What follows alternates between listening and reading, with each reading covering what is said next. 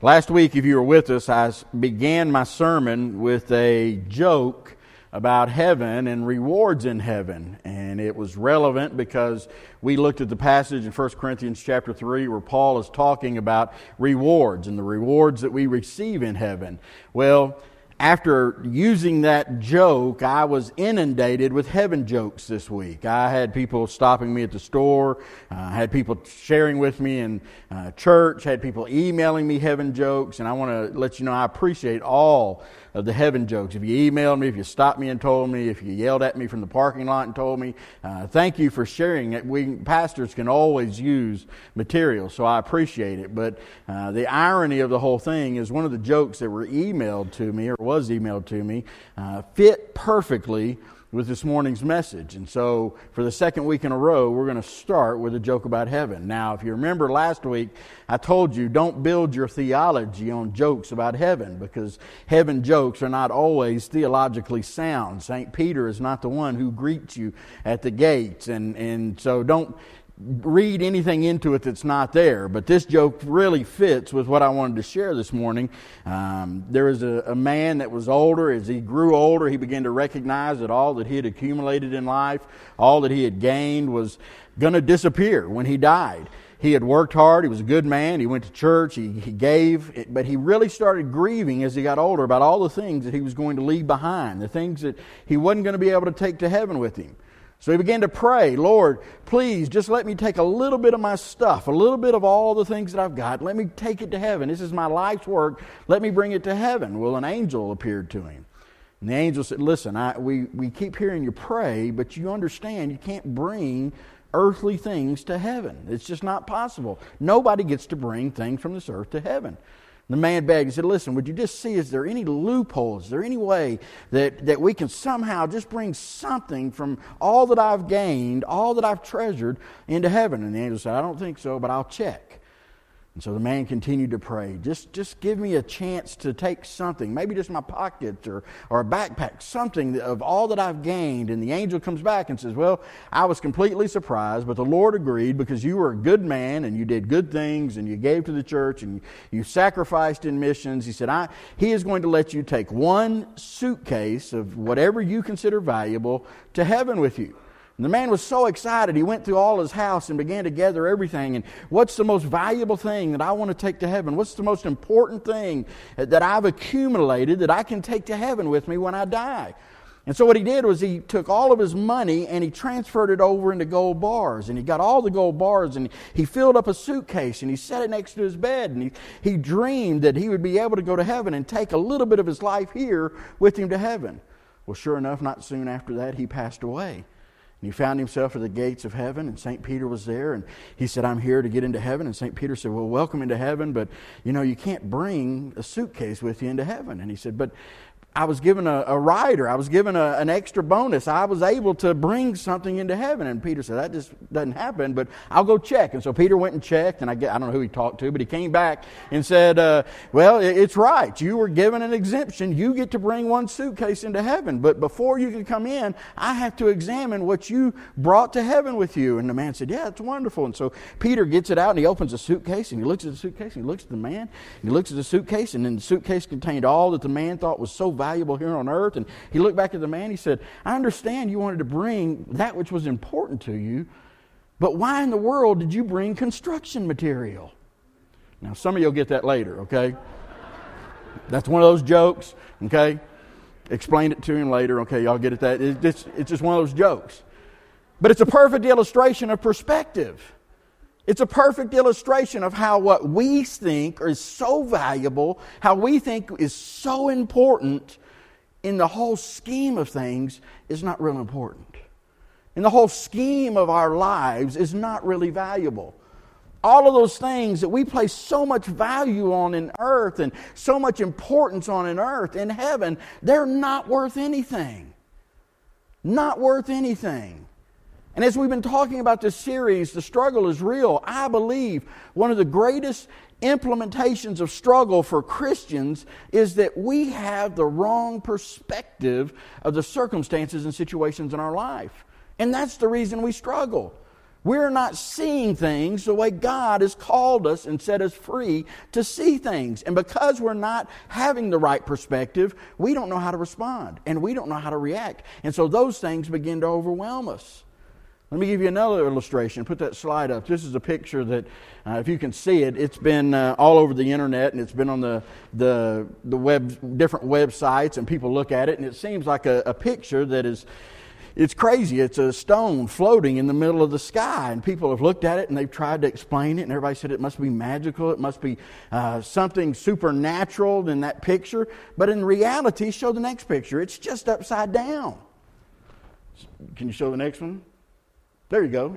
It's just upside down. It's a rock in a lake with trees around it.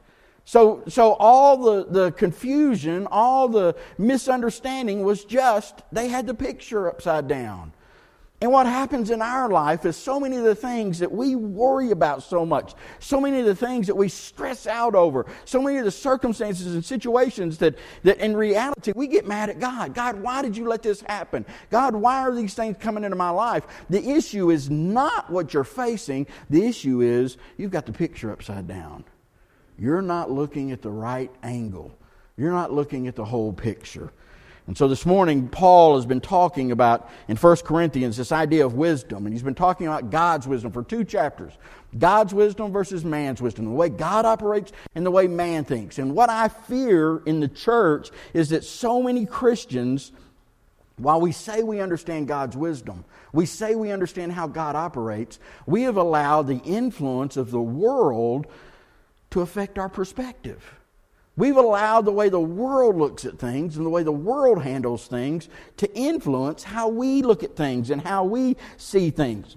The Bible says, and we looked at it last week, here in 1 Corinthians 3, 16, 17, he says, you are the temple of God. You now, every one of you that is a Christian, have the Holy Spirit of God living inside of you. And that changes everything. It changes the way you view things. It changes the way your heart is. You have the very heart of God, the very mind of God. It changes your mindset, your values, your worldview. Everything changes because you're different. But what I fear is many Christians, instead of allowing that worldview that is God's to come through our heart, we continue to cling to that wisdom of the world.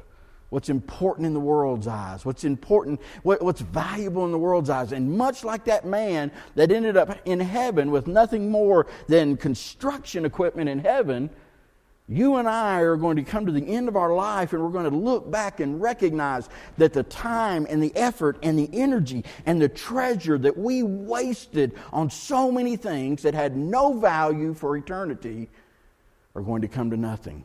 And I can't imagine God looking at our lives, much like that picture that was up there and going, wait a minute, you had the picture upside down. All along, I gave you the right view. All along, I showed you the path. I showed you the direction. You were just looking at it wrong.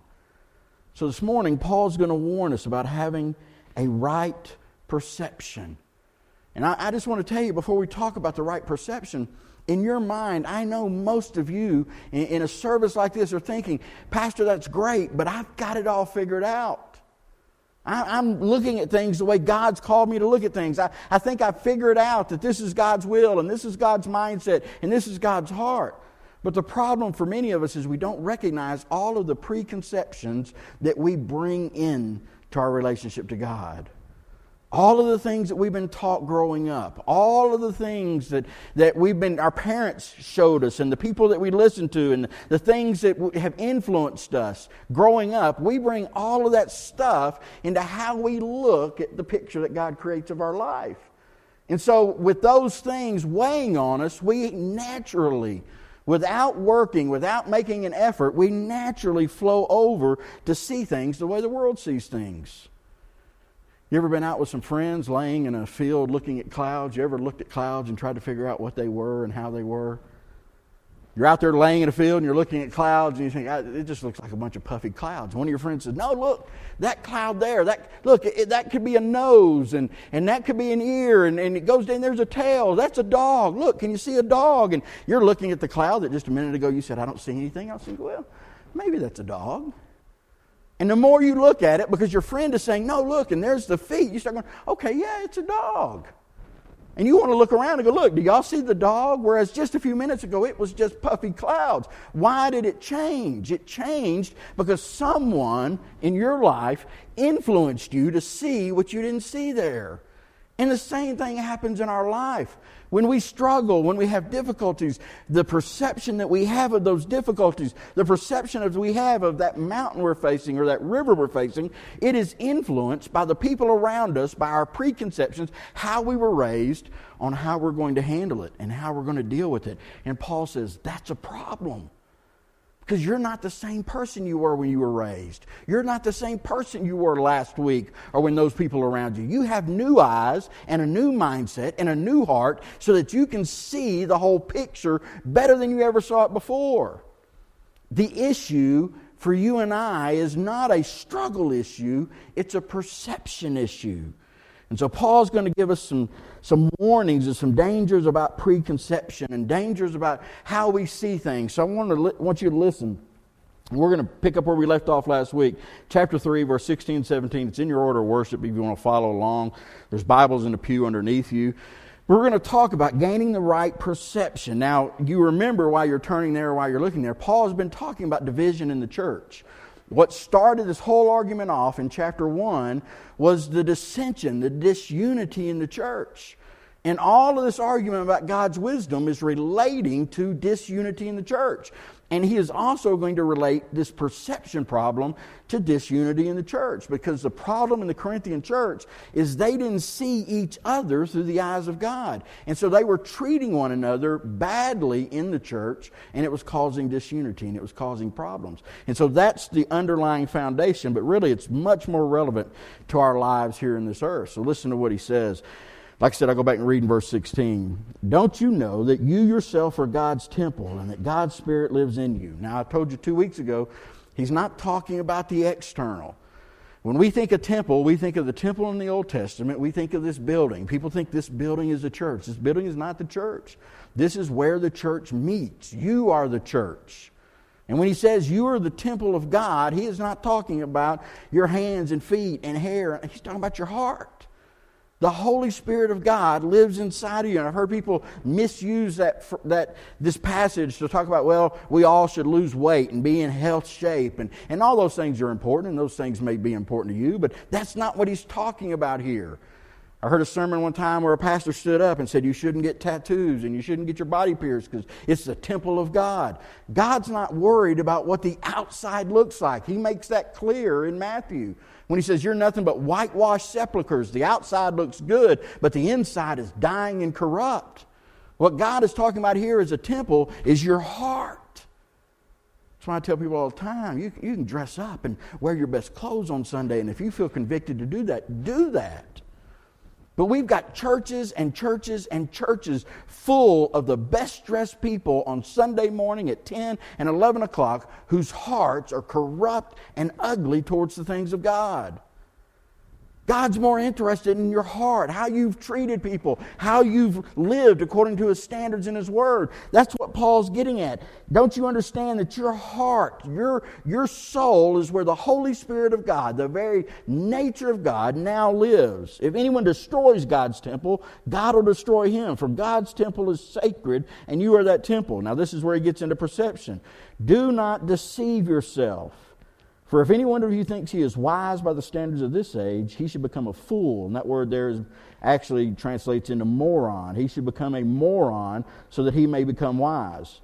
For the wisdom of this world is foolishness in God's sight. And as it is written, he catches the wise of the craftiness. And again, the Lord knows the thoughts of the wise are futile. So then, no more boasting about men. No more boasting about yourself, boasting about those that you follow, boasting about the people that you think are more important than anybody else. He said, stop boasting about men. All things are yours. Now, if you're reading along in your Bible, underline that, circle it. All things are yours. That's a huge perception shift. All things. When he says all things, is he talking about some things? Is he talking about life, the future? He's talking about all things. And then in case you don't get it, he's going to explain. All things are yours. Whether Paul or Apollos or Peter, Cephas, talking about your pastors, they're all yours. They're all there for your benefit, or the world, or life, or death, or the present, or the future. All of those are for your benefit. And you are of Christ, and Christ is of God. Now that's a real quick wipe away statement that we sometimes can read through and you think, that's a nice sentiment. That's earth shattering.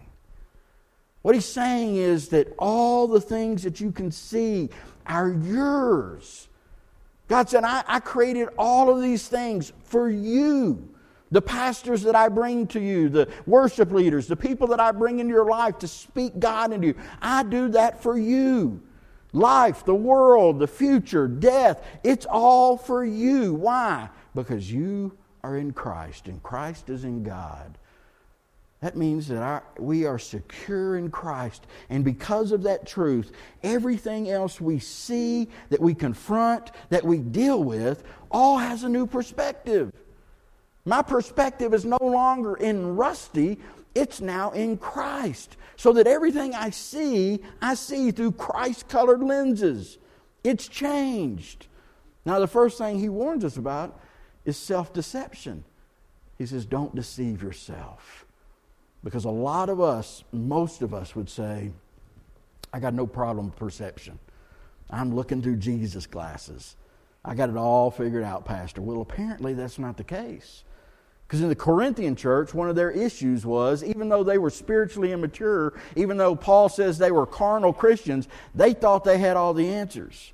So much so that they thought they were so spiritual that they could judge not just the other pastors, but their fellow church members. And Paul says, wake up, you're deceiving yourself. You know, the fastest deceit that we fall for is always self-deceit. It's always convincing ourselves that we are better, or smarter, or wiser than we really are.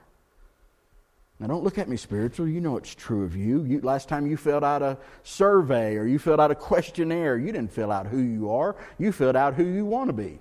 Right?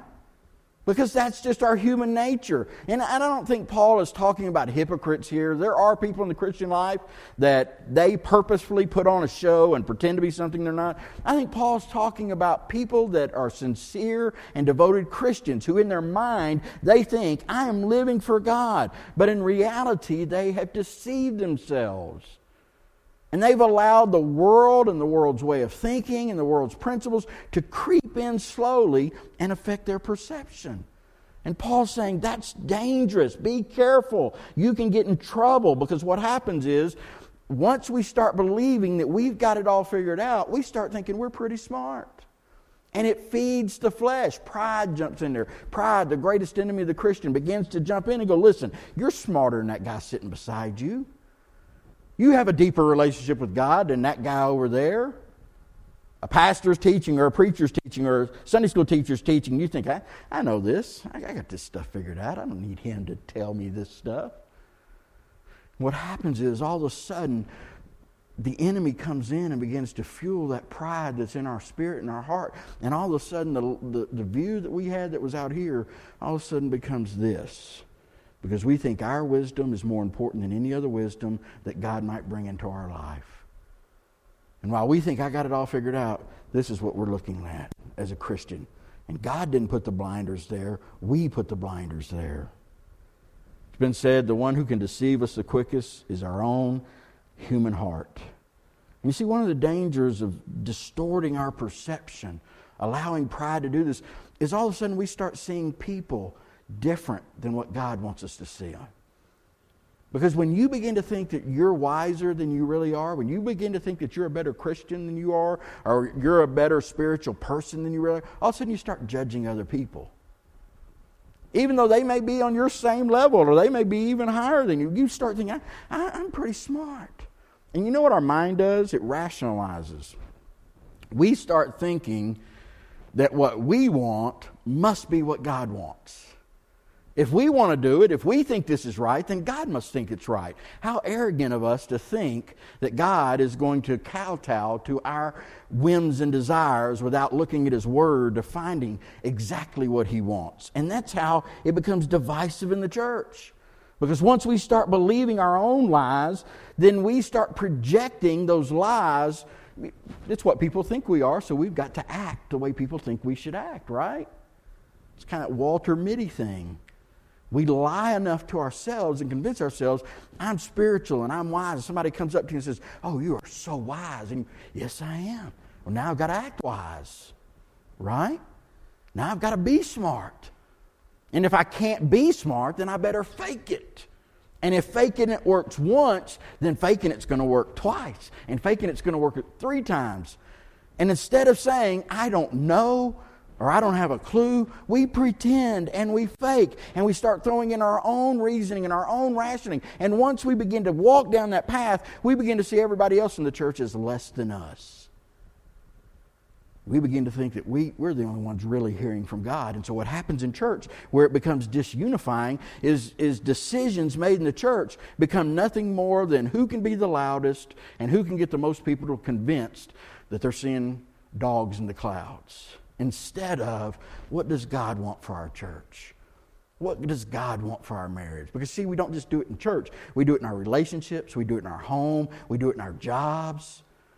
And all of a sudden, that perception that it's all yours. Listen to God.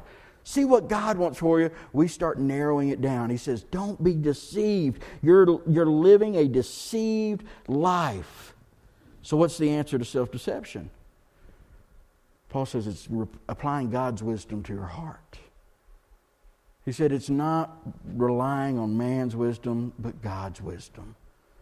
And so you need to examine yourself. To do that, you need to be honest. I mean, how many of us are really open to being honest? We're not even honest when we get ready in the morning, are we? I've got 2 bathrooms in my house. I got one bathroom that has incredible lighting, and I've got one bathroom that has bad lighting. You know which room I get ready in? Bad lighting. You know why? I look better in bad lighting than I do in good lighting. Just honest, right? You go in the other room and you look at that mirror and you go, wait, what is that? You go back into the other room and you go, yeah, that's what I'm talking about. I'm getting ready in here. And we don't just do it in little areas of our life. We do it in every area of our life. And we do it in our spiritual life. We don't like to be honest. We don't like God shining a light on us and saying, wait a minute, here's the issue. Here's the problem. So instead, we just keep the light turned off. And what he says is, if you really want to get a good picture of what your perception is and where your perception's coming from, go to this book and start reading it. Because what this book says, if it doesn't line up with what your perception is of who you are and who other people are and how we act according to those perceptions, then it's... I love the term. He says, the people in the world feel like they're wise. He's talking to Corinthians. He says, some of you think you're wise. But the wisdom of the world is foolish. So to God, you who think you're wise, you're a fool. You're a moron. And the world thinks the way of God is foolish, so you've got a choice. Who do you want to be a moron for? Do you want to be a moron for the world or a moron for God? Or even better, who do you want to stand before and be known as either a fool for God or a fool for the world?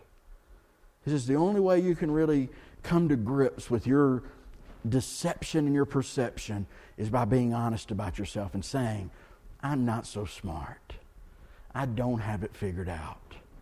I used to have a friend that would say it helped him to wake up every morning and look in the mirror and say, you're a moron. And I agreed with him. I would say, yeah, you're right, you're a moron. But that doesn't work for me. Because he's not talking about some kind of self-depreciation here.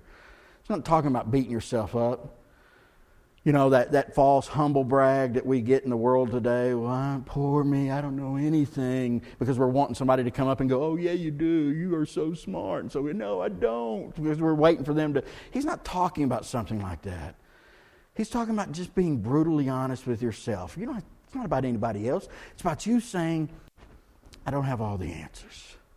God, I hadn't got it figured out. God, I have put value in the things that the world puts value in, and I've gotten lost down this path. I've gotten confused, and it's distorted the way I see relationships. It's distorted the way I see other people. It's distorted the way I treat other people. It's distorted the way I see my own life. God, help. That's all He's asking for. He says you need to come to that place where you say, just God, show me the truth. Turn the picture over and let me get a glimpse of what it's supposed to look like. Where do you get that? You get that here. He's saying be honest about who you are in Christ. And then He addresses the issue of other leaders. He says, you've got this argument where you think your pastor's better than his pastor, and your pastor's... And we do the same thing. Somehow we make things competitive. Our pastor's better than you. Our church is better than you. I can only listen to this preacher. I know people who follow one pastor around the country because they say, hey, he's the only pastor I can hear.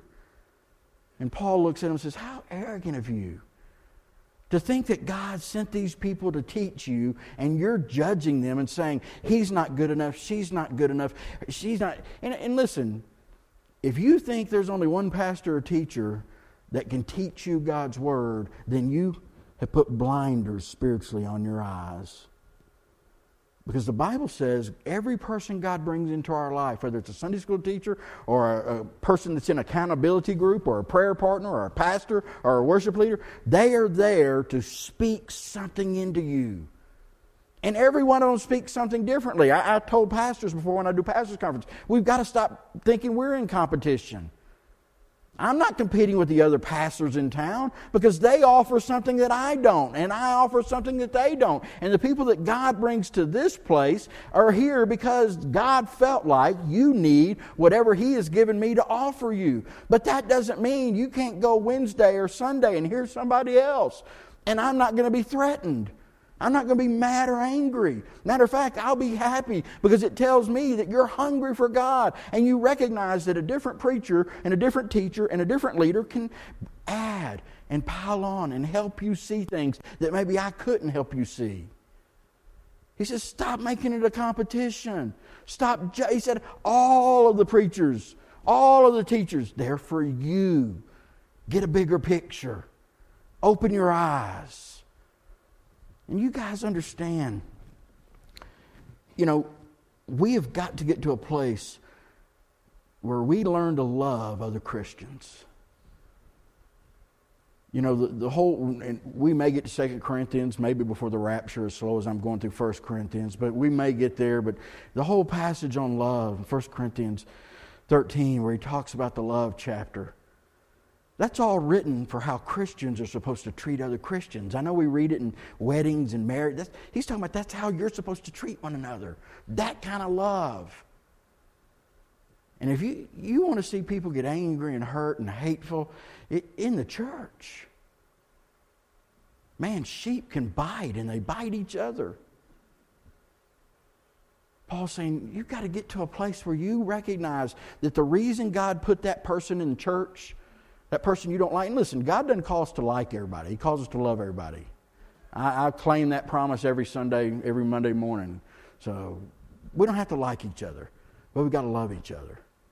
And that means that person that grates on you, that drives you crazy, that sits next to you in Bible study, sits next to you in the pew, God put that person there for a reason. Because they're sandpaper. Because all of us have rough edges. There was a time in my life I'd ask God. God would bring somebody into my ministry, and I think, God, you brought the wrong person. Can I throw this one back? God, they came in the wrong place at the wrong time. God said, no, they're there for you, and you're here for them. Because I recognize that those people that maybe got on my nerves and didn't see things the way I saw things but that was God's way of me being sandpaper to them to help rub the rough edges off of them, and them being sandpaper to me to help rub the rough edges off of me. Why? So that the more they rub and the more I rub, the more we become like Jesus. And I also learned the hard way that the more stubborn I am, the harder the sandpaper gets. We got to learn to appreciate one another, love each other, not judge each other, not ascribe false motives to one. Give each other the benefit of the doubt. I never understood. We'll give TV personalities more benefit of the doubt than we'll give family members or church members. Why? Why not think the best instead of thinking the worst? Paul's saying, get a new perspective. It changes everything. When you begin to see things through God's eyes, you don't see somebody that drives you crazy. You see a child of God that had a horrible week and is struggling just like you, and they don't know how to express it, and that comes out different than the way you do. But that doesn't mean they're wrong or bad or messed up. It means they're just like you. They just express it differently. He says, get a different view. And then I share with you the idea of that view. He changes, he twists it around. And he says, here's some examples of how your view should have changed. Some things that you should see differently now, because when God lives in you, you don't see things the way you used to. Not just yourself and not just people in church. He said everything. And I love what he said there in verse 23, because you are now in Christ. So when God looks at you, he sees Jesus Christ. And so you've been redeemed. You've been given a new mind and a new heart and a new view. And Paul just lists a couple of things there. What does he say? He says the world is yours. Have you ever thought about that? Have you ever gone out to Thunderhill Overlook or to the Apski Mountain or one of the places, just look and go, God did this for me. For me. We rush by, and you see, everybody can appreciate it. Everybody yesterday was out. If you got out and around yesterday, you got stuck in traffic because everybody was out. It's sunny. People were fishing everywhere. Everybody can enjoy it. But they can't enjoy it the way I enjoy it. You know why? Because I know the Creator intimately, and that changes my perspective. When you know the person that made it, it makes it different. I got one of my good friends from high school that we grew up together and went to church together. His daughter is a country music singer. And when she was in high school and getting into country music, he would send me these handmade CDs and say, listen to my daughter. It's not my kind of music, but it was his daughter, my buddy's daughter. I was like, okay. Well, now she's a big star. She's going to sing on the American Country Music Awards, and her name's Maddie Marlowe. She sings in a duet, Maddie and Tay. Not my kind of music. But ever since he started sending me those things, I listen to every song she sings, and I listen to it differently. Why? Because I know her daddy. I know the artist. And when you begin to go out into the world and see that sunrise or that sunset, you begin to see the waves on the shore of the ocean. You begin to sit outside at night and see the stars and hear the crickets or see that animal run through the trees. I see it differently now because I intimately talk and know the artist. He said the world is yours, but not just the world. He said life and death is yours. All of life. Jesus said, I've come that you might have life and life more abundantly.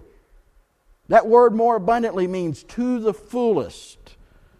The reason Jesus saved us and left us here on earth is so that we could get a glimpse of what heaven is like while we're still in the flesh.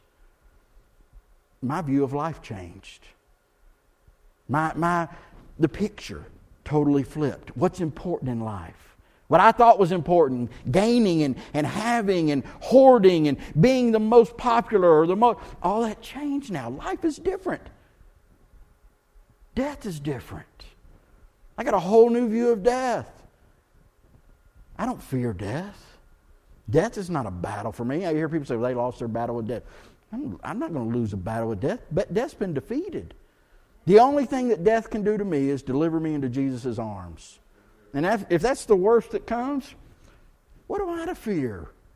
I'm not going to live my life worried about when I'm going to die. All that means is I get to see Jesus. Am I sad when people die? Yes. But death holds no handle over me. I can remember a pastor was doing a children's sermon. You know how they used to do children's sermons? The pastor would come and sit and all the kids gather around. It was really like an object lesson for the parents that wouldn't pay attention to the sermon. They kind of got the children's sermon. So he's talking to them, preaching to you, and so he's talking to them. They're talking about Easter, and he says, everybody, Easter is all about going to heaven and accepting Jesus Christ. And he's sharing with them, and he got to the end, he did a big, cry. He said, okay, where do we want to go when we die? And they all shouted, heaven. He said, and what do we have to do to get there? And this kid jumps up and says, die. I don't think that was what he wanted. I don't think that was, but it's the right answer. He was right. Death. But it doesn't mean the same thing. It's not the same picture as it was when I was young, before I had Jesus Christ. It's changed. Life and death and the world. And then he says, the present and the future. Now this should set some of you free. And I'm almost done. This sets some of you free. What he's saying is, the view that you have of today, the struggles you have, the difficulties you have, the things that are overwhelming you, he said, you are controlled over that. Jesus Christ gave you the power to overcome everything that you'll ever face in this life. And he promises no matter what you face, you can overcome it through the power of Jesus Christ. And if you can't, if it overwhelms you, he promises that he will be there with you. And if he has my today in his hands, then he's got my tomorrow in his hands. So why do I worry? Why do we worry about so many things like that man? So many things that have no eternal value. Why do we stay up at night and get stressed and get in arguments and fights with people we love over things that have no eternal value? He says, listen, you should see it differently now. Why get bogged down? You have a different perspective. Church, listen to me. If we could ever really begin to see what we have in Christ, we wouldn't look at suffering and struggles and difficulties and we'd look at everything differently. And it would change not only our outlook, but the way we treated other people. Now I know, a sermon like this, there's nothing revolutionary in there. Most of you in here probably have heard everything I just said. Maybe not the way I said it, but you heard it. You know that who you are in Christ, and that Christ has given you victory over the world and life and death, and that who I am in Christ, that I can deceive myself. But you see, what I found is the longer we're Christians, the more we're Christians, the easier it is for us, for our vision of what God's painted for us to get cloudy if we don't take the time. You know, one of the most difficult things that I had to come to grips with about getting older was my eyesight. Now, I know some of you that are older are going to say, well, hang on, Pastor, it's getting worse. But it drove me crazy about mid-40s. I always had perfect eyesight. I never had to wear glasses, perfect. People would come to me and say, what do you see, Rusty? Because it was great. And then sometime in my mid to late 40s, I began to notice I can't read the TV. And I'm driving and I can't see signs. So I thought, well, maybe my eyes are going. So I did what most of you did. I went down to Walmart and got a pair of cheaters. I put them on the end of my nose, And I did that. It worked, but it didn't heal my vision, but it got me by for a little while. Then finally I realized this isn't working. It's getting worse. So I went to the doctor, had my eyes examined. He gave me new glasses. I put them on. But it was only for me to read. I didn't have to need them just for reading and distance. I had people coming up to me in the church. This is what convinced me. People were coming up and going, Pastor, you're so rude. And I said, what do you mean I'm rude? I saw you at Walmart. I was waving at you. You didn't even look at me. I didn't see you. You were just a blob of face. So I said, I better get glasses so I don't, I'm not rude to people. And so I got glasses. And I could see. But nobody told me. None of you told me. Nobody warned me. Maybe I didn't even pay attention. Nobody told me that when you got glasses, that the next year you had to go get more glasses. Your eyes keep getting worse. And so about a year and a half later, and listen, I'm a cheapskate. I'm not going to spend $300 on a pair of glasses. I got a perfectly good pair. Why do I want 3 sitting around the house? So I said, I'm going to make it work. So I wore them for about 6 to 8 months. And, it would get blurry, and I've got progressive, so I do this. Some of you may have noticed when I'm preaching, who is that back there? Who is it? So because I made it work. Then one day I was fishing with my daughter, and I fly fish. And so she and I were fly fishing. Fly fishing, we use little bitty flies, little bitty line.